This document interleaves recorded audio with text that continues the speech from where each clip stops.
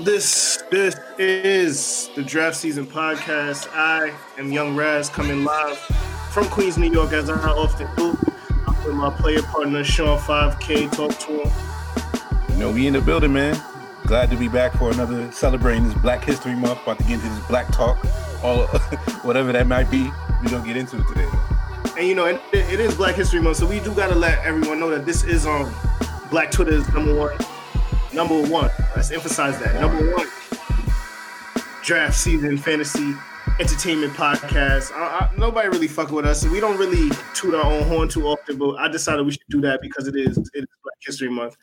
My boy Sean back there with the floral arrangements and shit at the florist. Ladies, shout out everybody on the Periscope. Fellas, you know, if you need something, hit him for the low. Yeah, because this is bad radio right now, because if you listen on the podcast, you can't see what I'm talking about. But if you're on the Periscope, you can see my man is floraled out right now. But ready, bro. we gonna jump straight into it. I mean, it's been a while since we touched round ball. Shout out to Rios. He was on our last basketball episode. I was driving the whip, so y'all didn't hear much of I. But we're gonna start off with like these rookies, man, because early on, you know, we was hearing a lot of chatter about the rookie class not being good. Me and Sean, for once, we were kind of bullish on this class because we saw a lot of talent in it. We saw that there was players that were going to be able to step in and help teams right away.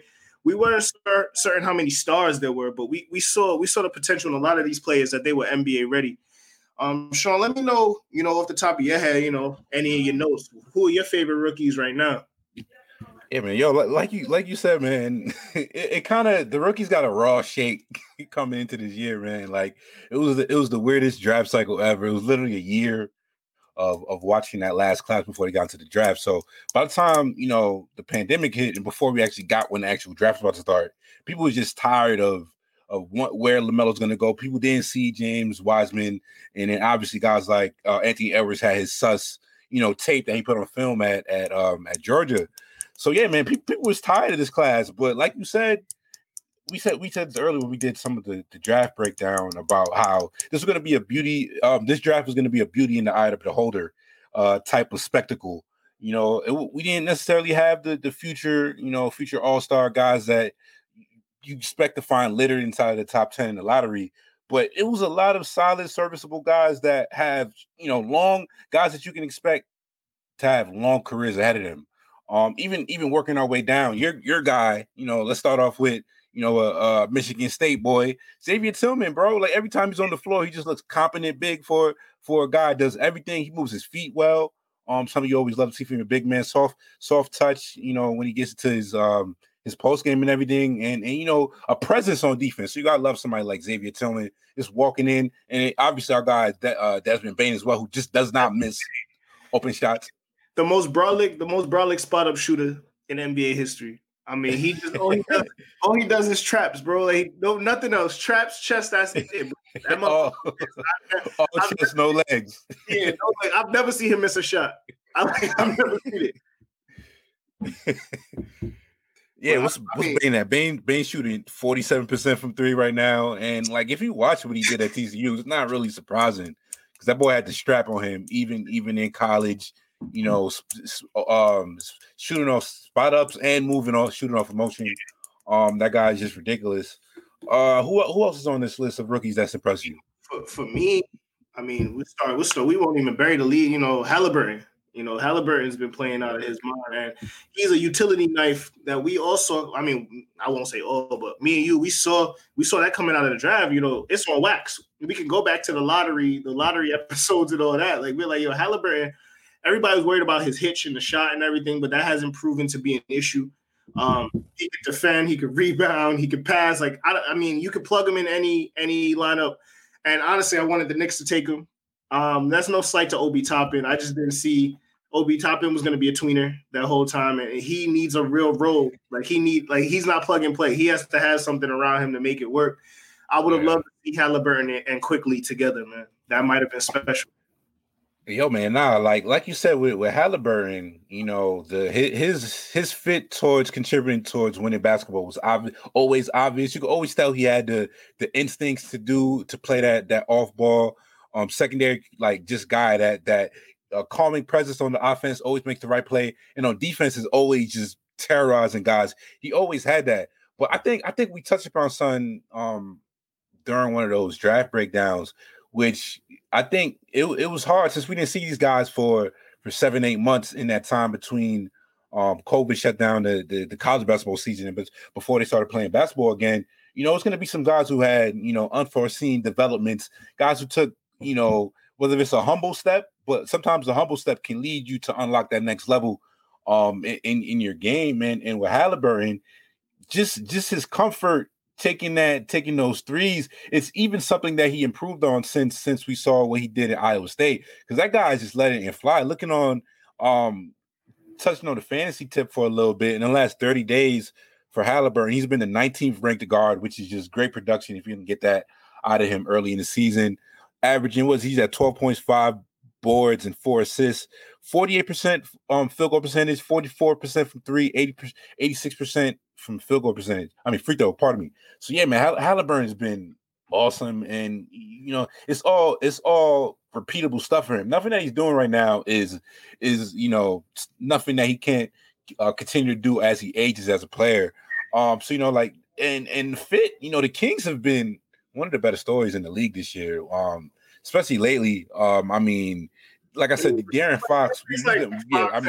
Rashawn Holmes, those are players that Holmes is finally healthy. He's taking that step where he looks like he's here to stay.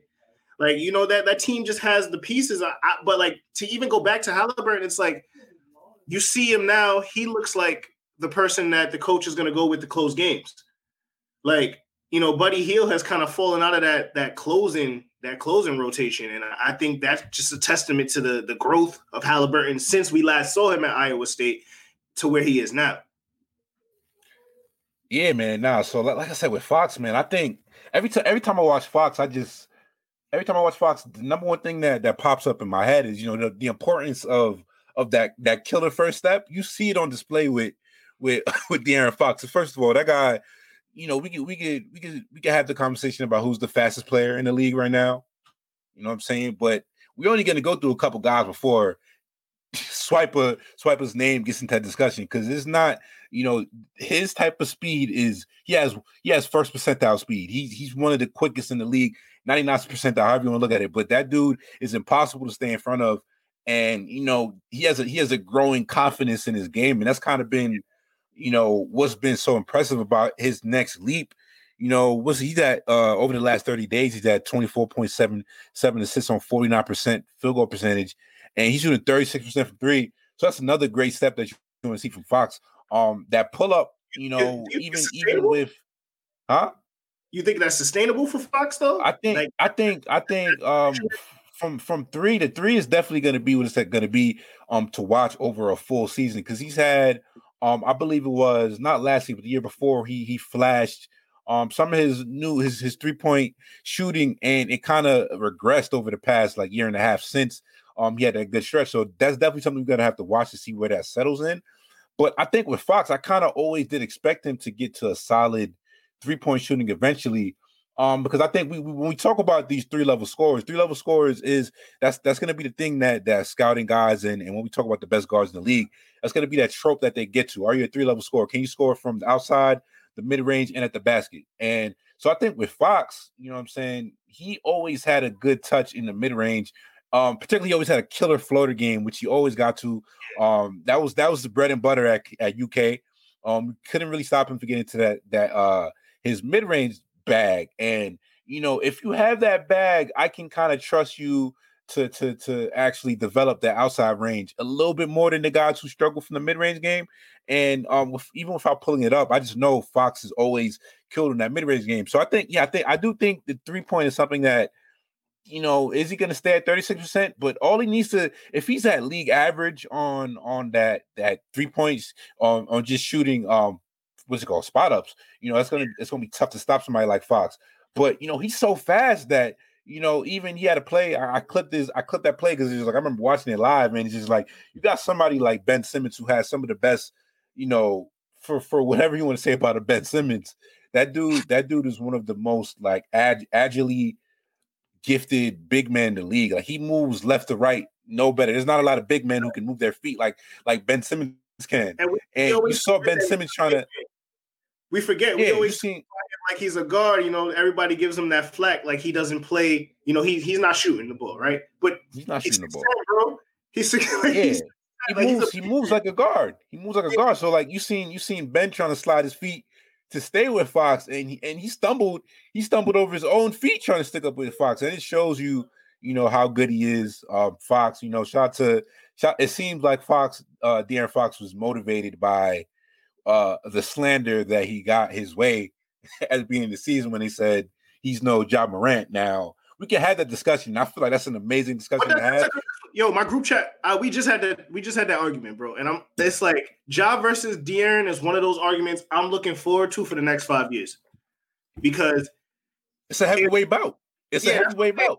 Because Ja continues to expand his shooting because finishing, they both can finish both hands at the rim. They both have the mid-range game. They both can dish. Yeah, finishing in changing their body in air. And it's all type of acrobatics. It's all about staying healthy and picking their spots. And I think for the next 5 to 7 years, an argument for Fox versus Ja is going to be one of the that's going to be, if Twitter's still out here booming, like that's what we're going to be arguing on Twitter. That's going to be on the blogs. Like it's just like Ja versus De'Aaron. But to pivot to another rookie, that was very hyped coming into it.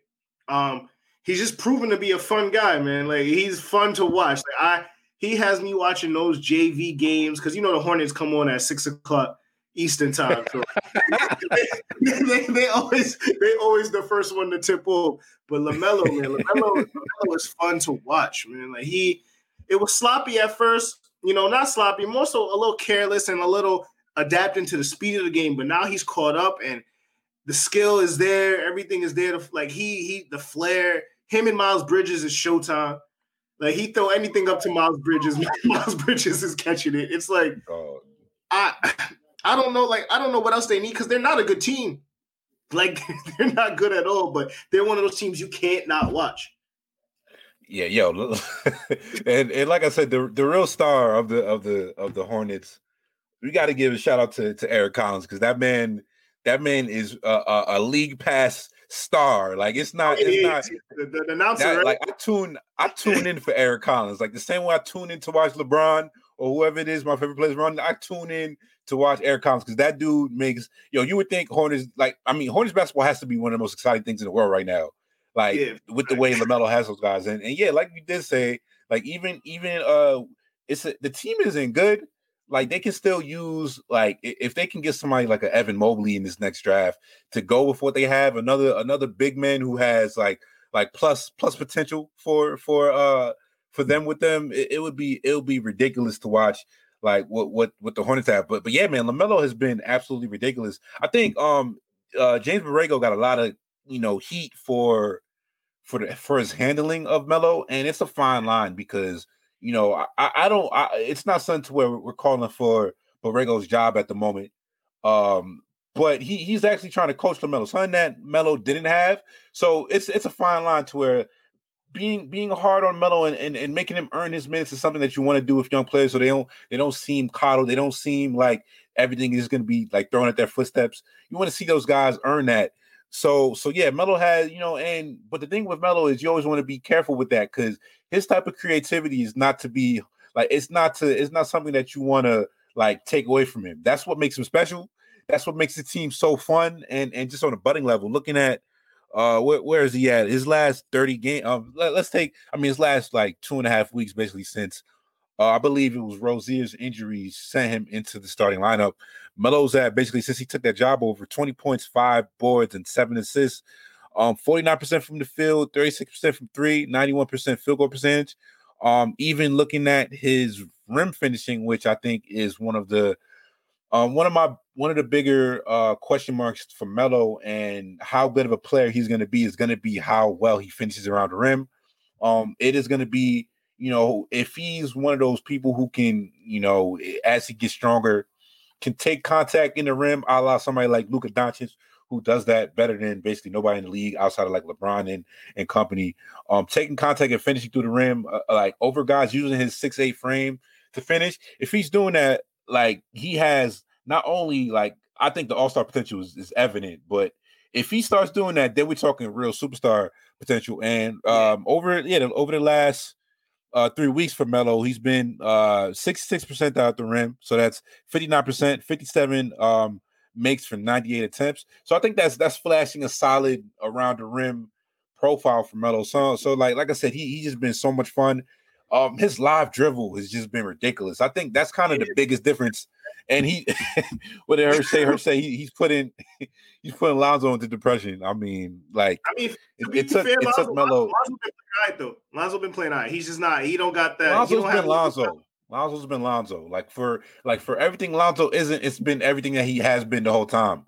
So it's just like it's hard to like Lonzo goes through these peaks and valleys to where, you know, sometimes the shooting is there, sometimes it's not. The floor game is always going to be his floor game. That's consistent with him, you know. Yeah. But yeah, man, like LaMelo, and I think like the big difference with Melo is you just see how his live dribble is so crazy, man. Like he gets to wherever he wants on the court. His dribble is tight. He does whatever he wants with his dribble, man. Like he's not like you can get up in his face and it's not going to stop him from doing what he wants to do. He's going to set you up, but he has a counter for everything. He knows where exactly he wants to go with his bag to get into that one dribble pull up little floater game that he loves. So yeah, man, that dude looks like a pro, and you know, just to talk about he get any shot he wants. Like, and that's a scary thing as a, what is he, 6'7", 6'8", still growing? Like if he keeps growing, at the point guard position, like we're not talking about, because he's what, 19, if that? Like he's like 19, 20 years old. Like he could still hit another growth spurt, man. And if we're sitting here talking about being a 6'10" with that handle, the shot, and that vision, like that's basically what these nerds wanted Ben Simmons to be, right? Like that's legitimately at that point. That's what you know. So it's just like at that point, it gets scary. Like the potential on LaMelo plus the actual reality of what we're seeing right now is out of control. But I mean, to take it back up north, there's one rookie worth talking about, and you know he plays for the hometown Knicks. And Emmanuel Quigley, you know that draft pick was graded very poorly by a lot of publications.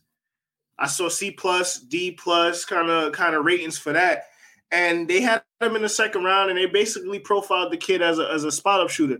In these 20+ games, he's proven to be a lot more than that. I think he has a bit of a way to go as a playmaker. You know, like the dime work. I mean, and his athleticism is pretty limited, but for what he has a floater and he has a jump shot and he has an escape dribble. So he's been a very useful piece for the New York Knicks right now because they don't have any shooting and they don't have any secondary ball handlers.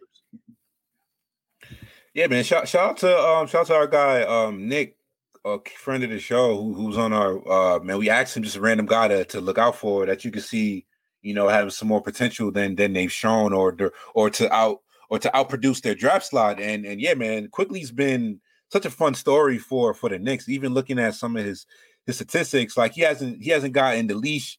Tips haven't let him run wild yet, but even in the limited minutes that he has so far, for a combo guard, like his combo guard, his assist percentage, 75th percentile, 25% assist percentage, which is pretty like impressive because, like you said, he's not the best facilitator, but he's shown you he can always make the simple pass, and he's flashed a really good skip pass. And like I said, the synergy between Quickly, RJ, and Julius Randle has been so impressive this year, man. That's been the Knicks' best 3-man lineup, and you know it's kind of been. What was that? No, I said for a fact, like that lineup. Yeah. So it's been interesting. It's been interesting to see how quickly how quick, not to put no pun intended, he's taken to this role and starting to steal more minutes. Even looking at some of his points per shot attempts, because we know about the float. The floater has been insane. If you watch what he did at Kentucky, that was always a shot that he had in his bag. And you could tell like that's just something that he's practiced at. His points per shot attempt leaves him in the 64th percentile right now, which is that's another good cursor for a young guy. So I think Yeah, man. Like you said, you talked about it. You know, we're not gonna shit on Obi too much Yeah, because he hasn't even gotten a lot of minutes to yeah. be able to fail yet. He's just kind of been, playing around 10 to 15 minutes a game.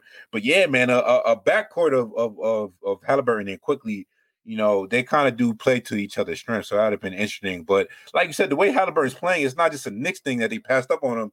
Because Yeah, that's what I'm saying. anybody Everybody. inside of even the top four, we could say you probably should have taken somebody like him. So if you want to play the pretend game, we could do that with anybody, especially with the way Halliburton's playing right now. Yeah. So to answer you, Hirsch, Quickly is not over Halliburton right now. We would love him to be, but Halliburton is playing out of his mind right now, man. But shout out, that's no knock on Quickly either, because Halliburton's definitely getting a longer leash. And in terms of a Rose Quickly backcourt this year, I mean, I think that's going to be interesting. I think that's probably their best offensive lineup from that 1-2 spot. A lineup of probably Rose, Quickly, RJ Barrett, Randall, and whichever center you want to throw out there, Mitch, Nerlens, Taj, whoever's not in foul trouble, basically, I think would be a pretty good lineup for them offensively. I don't know what it looks like defensively. I think that's the part that scares me because quickly on twos, Rose on two, they might have issues guarding people. So I think even for a quick little reset, while we are on the Knickerbocker, shout out to Blue Wire Hustle family, my guy Jay Sandy in the building, in the comments, shout out to him. But just to talk about the Knicks for a second, because the steam has fallen off a little bit. I believe they're at 11 and 15, which is still, respectable for the Knicks. And you love to see that. You love to just be able to tune in to the Knicks and be like, okay, this is a respectable team we're watching. And that's been the refreshing aspect of the Knicks so far, to watch them on a daily basis. But, so I think the interesting thing about the Rose trade is what exactly do we make of the Knicks this trade? Because, I still struggle with what you've seen from the Knicks, because I don't necessarily think, trying to fake themselves into the playoffs probably isn't the best thing for this team in the long term. So is Rose an upgrade? Yes, I suppose he is. My other question is what's going on with Frank? I mean, somebody please free Frank. If Tibbs ain't gonna play him, I guess it's just not gonna happen in the Garden for him, and he hasn't really been in the rotation this season. Neither has Dennis, and they went out and shipped him out. So I would love to see somebody else who has that score first type combo guard who can handle the offensive load, try and steal Frank, as guys have been saying for years. But yeah, man. So what do you make about this Knicks team? Because I'm like, the respectability is definitely something that is going to be good for them, but you still want to end up inside that top 5, that top 10 at worst for this Knicks team. Because although we've seen, the young guys like RJ's taking a great step, man. He's looked amazing. His shot selection definitely has been cleaned up. He's definitely getting to the rim. The additional spacing around the Knicks has definitely helped RJ.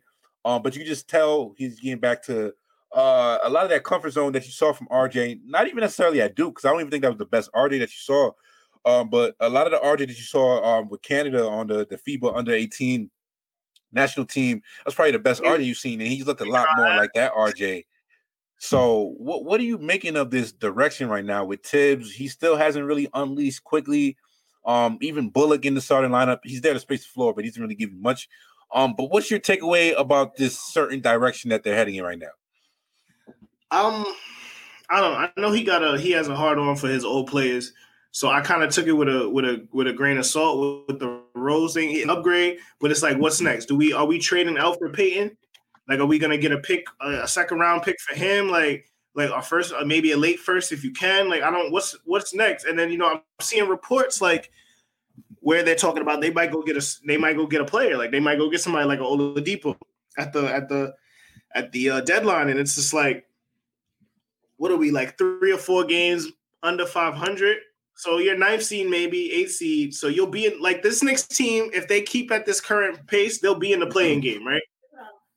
So like being in the playing game, what's your prospects from there? You win it, you end up the 8th seed, and you get swept by the Bucks or whoever the hell the first seed's going to be, the Nets, whoever figures it out. Like you end up playing one of those. So, I think in a draft like this, you kind of want to be in the top 10. That's not going to get you in the top 10. So I think they would have to make a lot more moves to make it worth it. This year if they're going for it. But I mean, is this the year for the Knicks to go for it? Like I don't see that. That's my thing. Because if you want to talk about rebuilding, the Knicks are always in this position, and the most frustrating aspect of it for Knicks fans as they're watching the Knicks is that the Knicks, they can go through this process where it's just like, okay, we're in the process of rebuilding. All right, so we're going to get as much young players, guys with good contracts. You know what I'm saying? Like we can. I always want to say this because people think, there's been a lot of people saying this about how the Knicks won the Porzingis trade. I'm going to say slowly roll on that one. We still have to see what comes from those picks. We still have to see what happens for, I believe there's more assets that have to come out on the other pick from Dallas, I believe, or I know there's a pick this year for sure, but we still have to see more about how that ends up. And it could go either way, to be honest. And like I said, the Knicks deserve more credit for the Julius Randle signing. Because if we're going to talk about Julius Randle playing at an all-star level this year, that's he showed this to another extent what he did in New Orleans. So we shouldn't be too shocked. And last year it was just a clunky fit around him. But that was a really good signing for the Knicks. So if you want to say that was a great move, I will give you that. The problem, like I said, with the Knicks is they love skipping steps of the rebuild.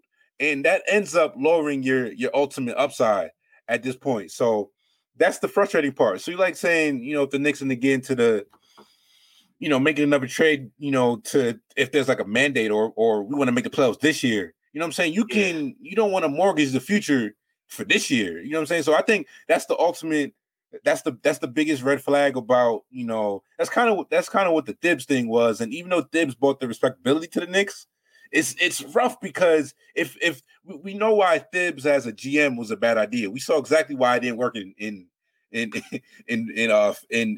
Minnesota. And you see it with guys like Stan Van Gundy, you see it with guys like Doc Rivers, those type of guys, when they have a say on the team's actual moves, they only care about today. They don't care about 2022, 2023, when the Knicks might actually have a real window to build around RJ and Mitch Robinson and Quickly and whoever they get in the first round this year. So that's my only thing with the Knicks. They have no patience at all. So like they are in the things can get better for the Knicks and they can still shoot themselves in the foot. That's the frustrating part about it. Yeah, I mean, I feel like they're in the middle of the rebuild right now. They're still at the beginning of the rebuild. I see, even if they think like they're close to the beginning. I feel personally they're in the middle. Just because of, I mean, it could, like you said, it could be the Thibs thing, right?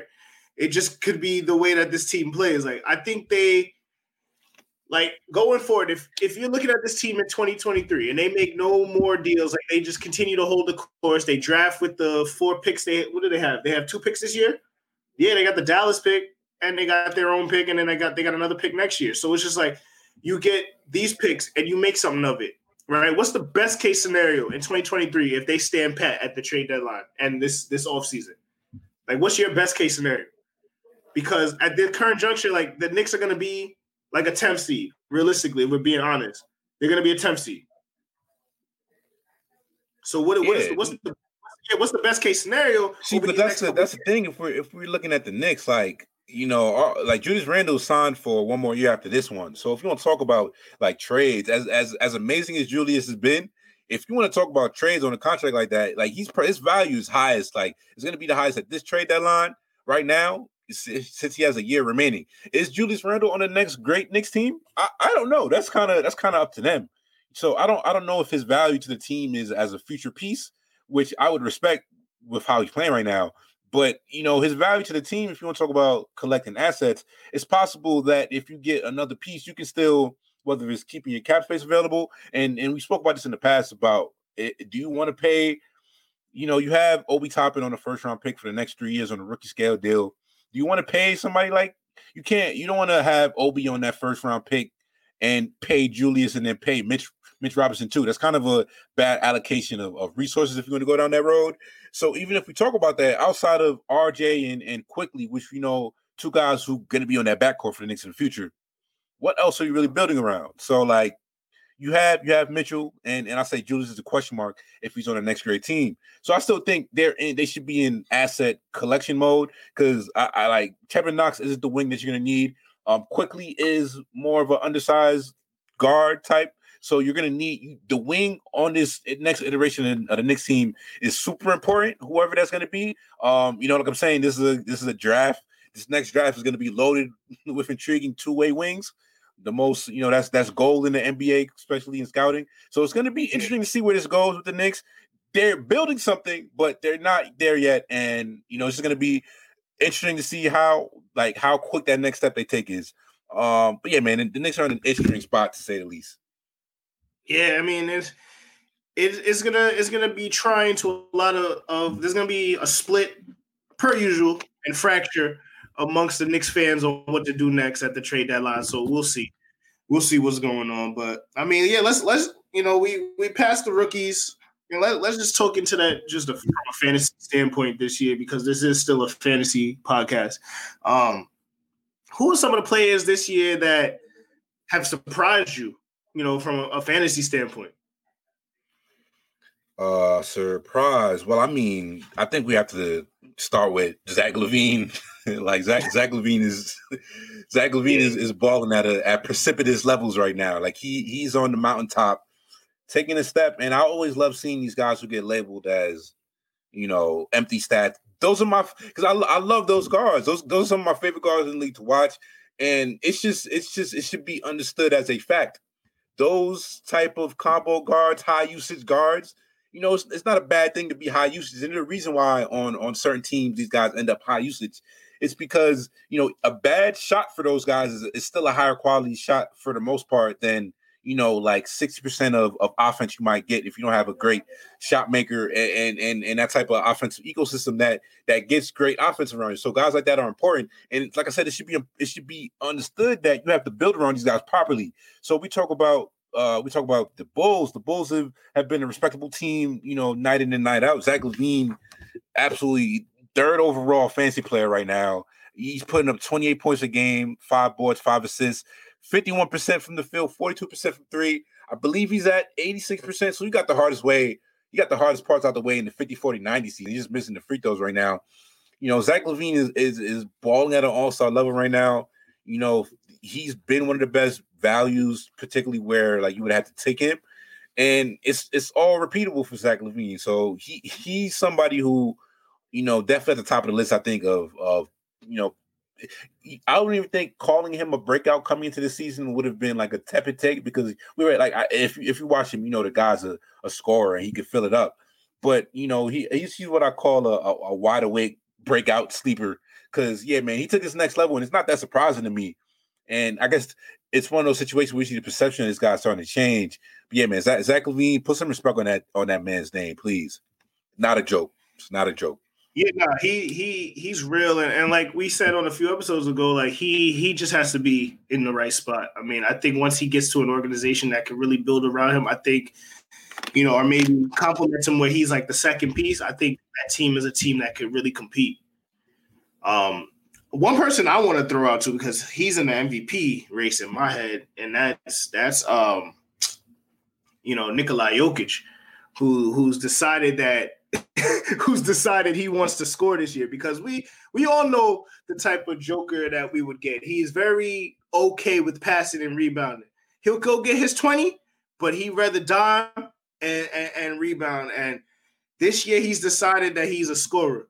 And I think that's the scariest part about it because we knew he was capable, but we didn't know. I'm going to say I didn't know that he was going to be capable at this volume and at this efficiency. Like I think that's the wild part. No, that's the wild part. Cause yeah, like we always knew Jokic shoots when he wants to. And usually that's in late game situations in the playoffs in important matchups. Dog, he's shooting 40% from three right now on what is he? Yeah, he had 84 attempts. So it's about 3 or 4 a game, that's insane. That's insane volume for a big man. At the rim, all of his efficiency ranks on mid-range shots, 91st percentile all mid-range shots. 64 percentile around the rim. His effective field goal percentage, 73rd percentile. Like his efficiency is insane. And even when we talk about, we already know how good of a passer Nikola Jokic, the Joker is, and his assist to usage ratio, which is basically like how often do you get assists with the ball in your hands, considering how much the ball is in your hands. So it's basically like your assist percentage basically divided by your usage rating, which is like, all right, your assist percentage and how much is the ball in your hand. 98th percentile. So that's basically like compared to like that, there's nobody else in the league who has the ball in their hands as much.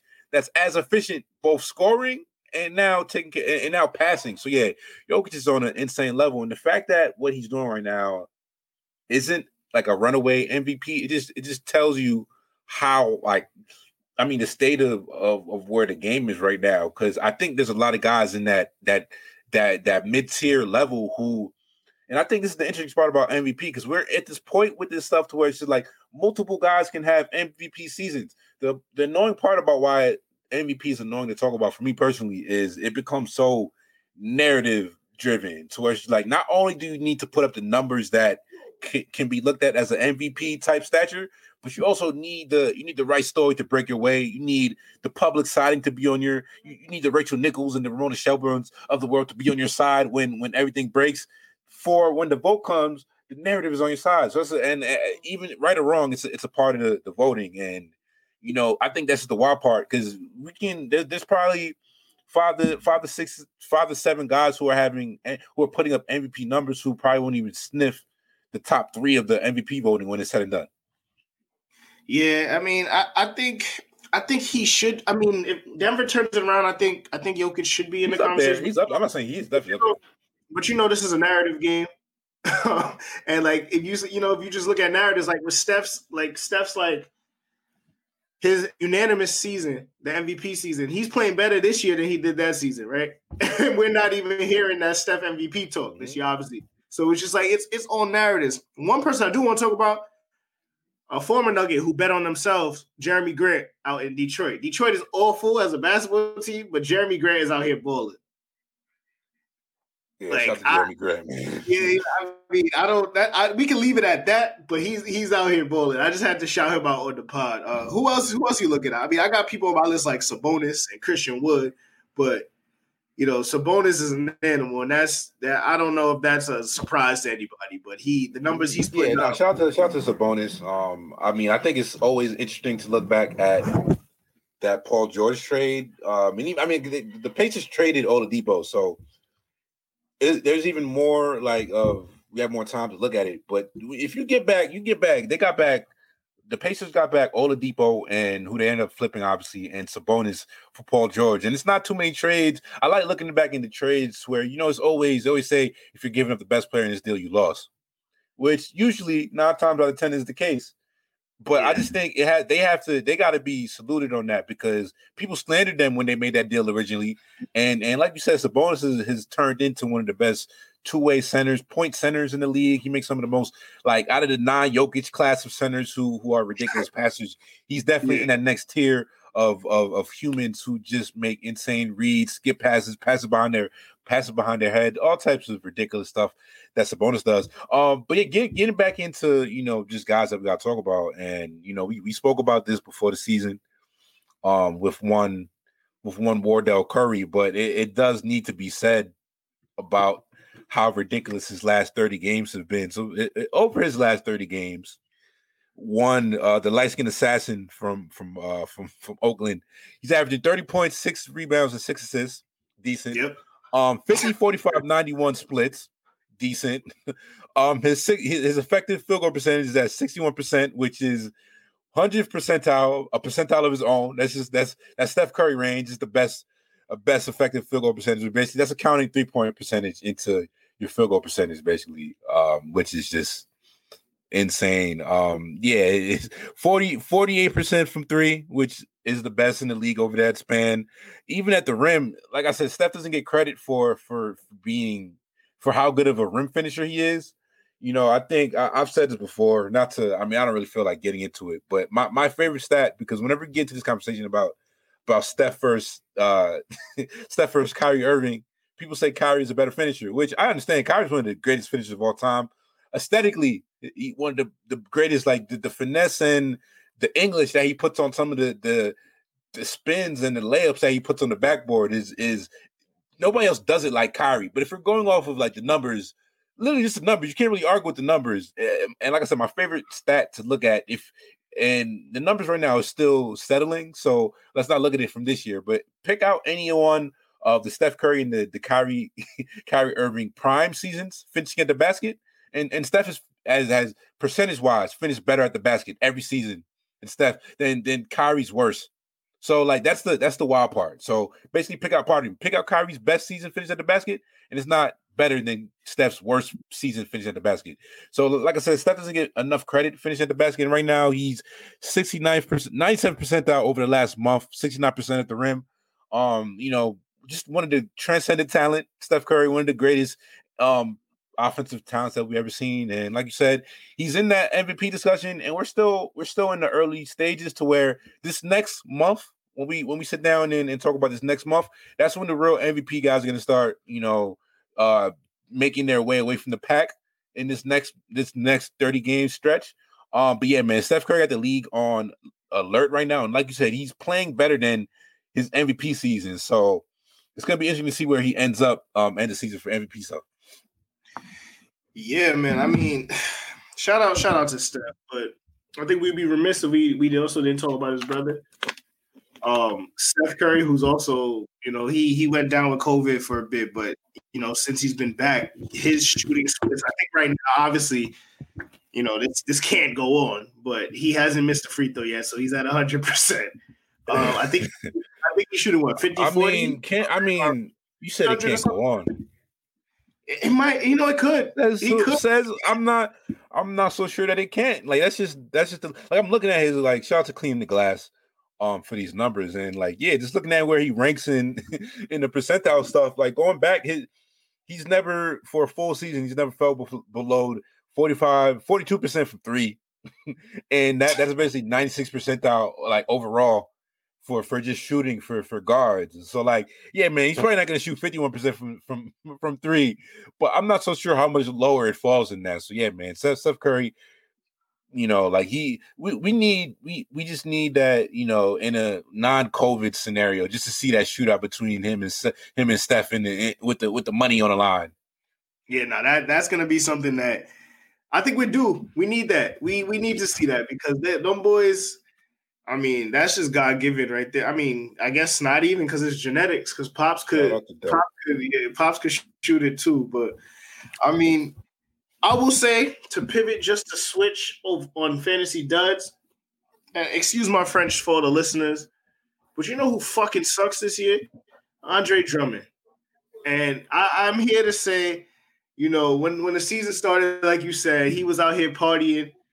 He was taking pictures with about 15 young ladies next to him. Oh, more power to him, but he's not playing like Will. So he got to put down the Will shenanigans because he's shooting I think he's shooting 43% at the rim or something. That's a 7-footer. I got to pull it up because I know I saw some number about it. I got you.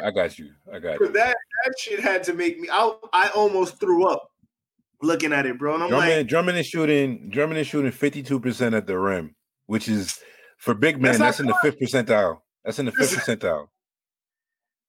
So, but yeah, like I said, I don't I'm Dre Drummond is my guy, so I don't really I don't do the bashing of Andre Drummond, but you are not incorrect, and this is not a recent issue for one Dre Drummond. He has had this bugaboo around the rim for some time. It just so happens if you can keep him from getting a dunk, it's a good chance he's gonna put up the inefficient hook shot. But yeah, man, he's still the greatest rebounder I've ever seen in my eyes. So I won't for fantasy purposes, if even I think for fantasy purposes, he's always kind of underrated still, even when he doesn't play well, because you're getting the most rebounds. He leads the league in rebounding, and if you build the right team around him, you can always if you do build the right team around him, his free throws won't kill you as much if you don't put other big men who suck at free throw shooting around him. So that's kind of the thing with Drummond, but yeah, his and that's when he plays motivated, he actually looks good. So I just want to see him on on a team that like it's weird on me because I had this thought about me wanting to see him play with LeBron. Like I don't know why that thought crossed my mind, but I just want to see his next chapter on a team that has more talent that isn't expecting him to be like one of the three main cogs. I think when he does get to that spot, because I don't think anything he does is necessarily about to age it terribly. Like he's gonna do what he does. Yeah. But I do think him getting on a good spot. Like I want to see him in Boston as well. I think that would be pretty good for them. But yeah, I think right now Clint Capella is leading the league in rebounds, if I recall. I think he's at like 14 or something like that. But yeah, I mean, I think I do owe a team an apology. Yeah, you're right. I do owe a team an apology. The Utah Jazz, man. Like I have take the over on them. I took the under on them for sure. And yeah, that's what I meant. Yeah, that money has been lit on fire already because I mean, hit that. God, like I don't, and like I don't. I'm watching the games. I still can't figure it out. I'm kind of baffled as to how they're this good of a unit. But I mean, Jordan Clarkson, 6th man of the year currently. In my eyes, I don't know if there's anybody who would be pushing him for it right now. But Clarkson's been playing well. D. Mitch hasn't been playing like he played last year, but it seems a little bit more under control. And I mean, if Shaq's gonna keep, I would push back on that. I think he's around the same level. Like even for Donovan, his last 30 days, he's at 25, 5 and 5 on 46% from the field, 45% from three, and 87% from the from free throw line. So that's a triple slash you want to see from somebody like Donovan. Like I said, he can. Donovan, I think, and it's a very fine line when we walk this path about flow wise for the game, and we talk about streaky volume shooters, which Donovan can fall into if his shot isn't dropping. He doesn't get to the line at an elite level. I think right now, off the top of my head, I think he's at 6 or 7 free throws per game. Off the top of my head, I'd have to check that out. But yeah, so I think with somebody like Donovan, since he doesn't get to the line, and you can look at it if we bring up somebody like who's gotten that type of, the general malaise and just criticism that Trae Young has gotten over this season with his foul baiting, it's a fine line, bro. Because this is what I'm saying. It's like I don't enjoy, and we can talk about the Harden thing, and I mean you're a Harden defender, so this is something you understand this then. Like getting to the free throw line is crucial, and when you get into the advanced analytics, you talk about true shooting percentage, which true shooting percentage basically like it's your field goals plus your free throws basically. So that's when we talk about the most efficient scores. It's why Harden can drop. He has those games where he had 40 on 12 shot attempts, and it's just like what? Like Trae Young does that to where like Trae Young gets to like 35 on 15 attempts, and it's just like what? And then you look at the box score, and this is like 14 to 15 from the line. But this is what it is. Like when we talk about this, and it is Morey ball, and that's kind of what it is. And it just shows you the importance.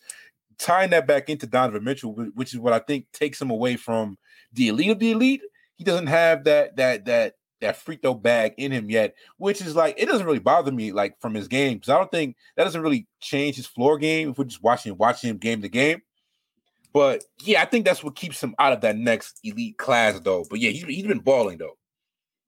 Yeah, and I mean, like, Gobert gets that flack, Shaq shits him too, for that contract, but that defense is humming. I think Royce O'Neal is playing well. I mean, Conley's hurt, I need you to respond to the Harden thing though, because the free throws, like that's a major. People got a problem with that, and Trae Young has. It's funny because I saw somebody tweet this and it was correct. I forget who I have to credit this to, but look, some people, Trae Young did drop a little bit in the eyes of some of the league when we talk about the young stars, kind of because of the even what was it, that last night's game against the Mavericks, where he got fined from the league for he looked like a huge crybaby. Luka does the same thing, fair enough. Yeah. Bygones be bygones. We can just call it like we see it.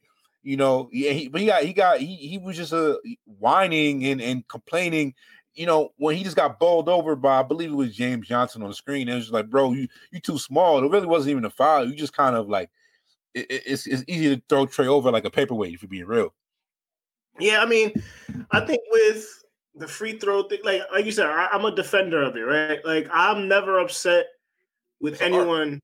Yeah, that's what I'm saying. Like it's legitimately a skill. Like being able to know the angles, where to go, footwork, all of that to get fouled, like that's important, right? So any player that can add that to their bag, like they hit free throws at a high clip and an efficient clip, like these are free points at that point, right? So somebody like Harden, who can shoot 80% plus at the free throw line, and then he gets fouled 15 times a game, like he gets 15 free throws, like that's free points. Trae Young, he's one of those guys too. Like, and somebody like Donovan Mitchell, because he's such a streaky shooter, if that's an act that he adds to his game, his scoring goes to another level. Like, you're not going to be sitting there like, damn, D. Mitch disappeared this game because he can't hit a shot, because now he's going to be able to get fouled. So it's just like... Think about that too. And like, the game gets officiated differently in the playoffs. So that's kind of the problem with the Harden thing, because you see when they start swallowing that whistle and you're not getting the same calls you got in the regular season, it looks completely different and I think that's part of the reason why. And even like even with somebody like Harden, sometimes why when it's not dropping and you can tell he's flailing or he's trying to do that. He's trying to hook the arm on his 3-point shot to get that 3-point call. And when you don't get that call, it just looks like bad basketball. And aesthetically, that's why people start groaning. And it's just like, dude, what are you doing? This is not basketball. And to the point, it's really not. That's not. I don't enjoy that part of the game, but it just kind of is what it is. I mean, yeah, it doesn't look good, right?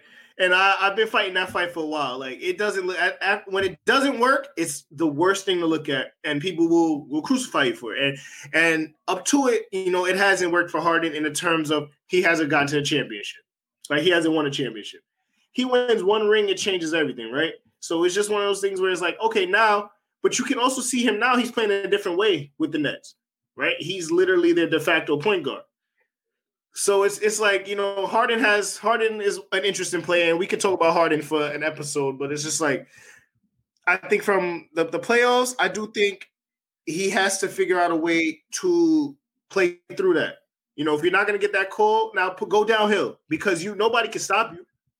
You're strong as hell. You got a handle. You can finish at the rim. Just go downhill. You'll get fouled down there.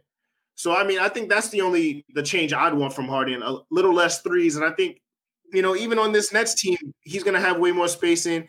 There's way better players around him. He's going to be fine.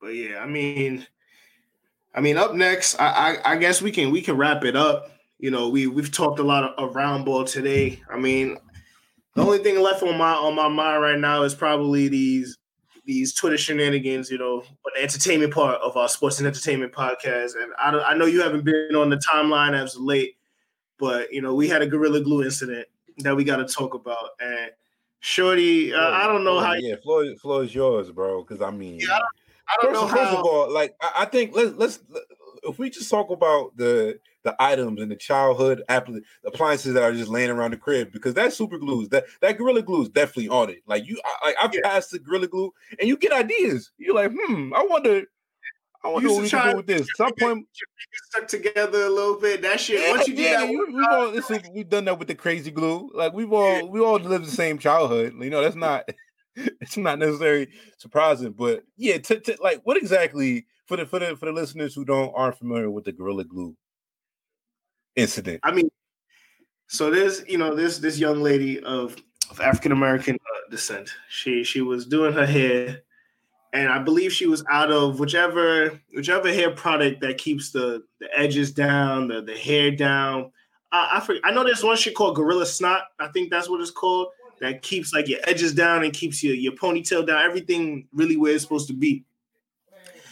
Shorty was out of that. She read the label on the Gorilla Glue, and it never said anything about hair. So she put in her hair.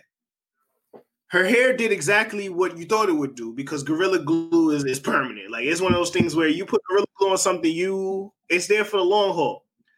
So for a month straight, she would put shampoo in her hair. It would never get through. Everything is stuck on the top. So she had to go to the emergency room. She went to the emergency room. They tried to put acetone in her shit. It did not come out. She had to get shout out to this doctor. So doctor, he's an African doctor. He got it out for her, I think, today. TMZ was there, of course. She like, it's just things like that where you sometimes you really sit there and you forget how dumb humanity is. And Twitter is the perfect place to remind you of such a thing. And I think the last topic, honestly, I just want to bridge or touch upon is, free Lauren London from the shackles of you fucking heathens on the timeline. She don't owe nobody anything. We got to stop policing the women's bodies. Like, if she's not pregnant, but if she was, congrats to her. Rest in peace to Nip. Hopefully the person she's with is helping her heal, but that's none of our business.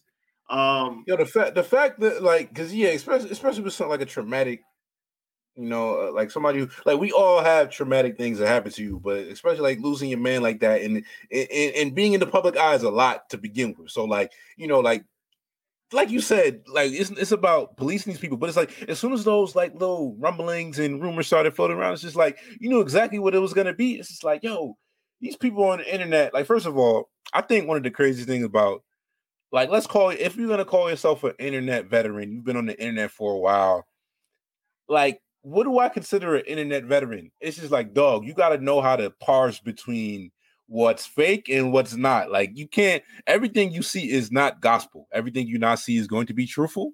There's a lot of spin. There is a lot of fake news out there that you do have to avoid. But then it's just like, bro, as soon as that rumor is just like, dog, y'all are gonna run with this and make this into a whole type of shenanigans. Yo, and like I can only imagine just searching your Twitter name and it's just like, dog, you see how the lie makes like 50 laps before we even get to the truth. That's the wild part. Yeah, and I mean it's crazy. That's what I'm saying. I wish she didn't have to address it either. Like, she came on the timeline and addressed it, and it's just one of those things where she shouldn't have to. And at the end of the day, like, Nip is gone, and people talking about she can't be faithful to someone who's dead, right? Like, it's just one of those things where I understand that this was Niggas' idols, whatever, but like that has nothing to do with you. She has a life to live, and that's basically where I want to leave it at that. But shout out to Lauren London. Hope you're doing all right with your fine ass, and we'll leave it at that. But This has been the Draft Season Podcast. We'll be back, really diving into it. We got a lot of content coming for y'all next couple of weeks. So we thank y'all for rocking with us, and we'll check y'all later, man.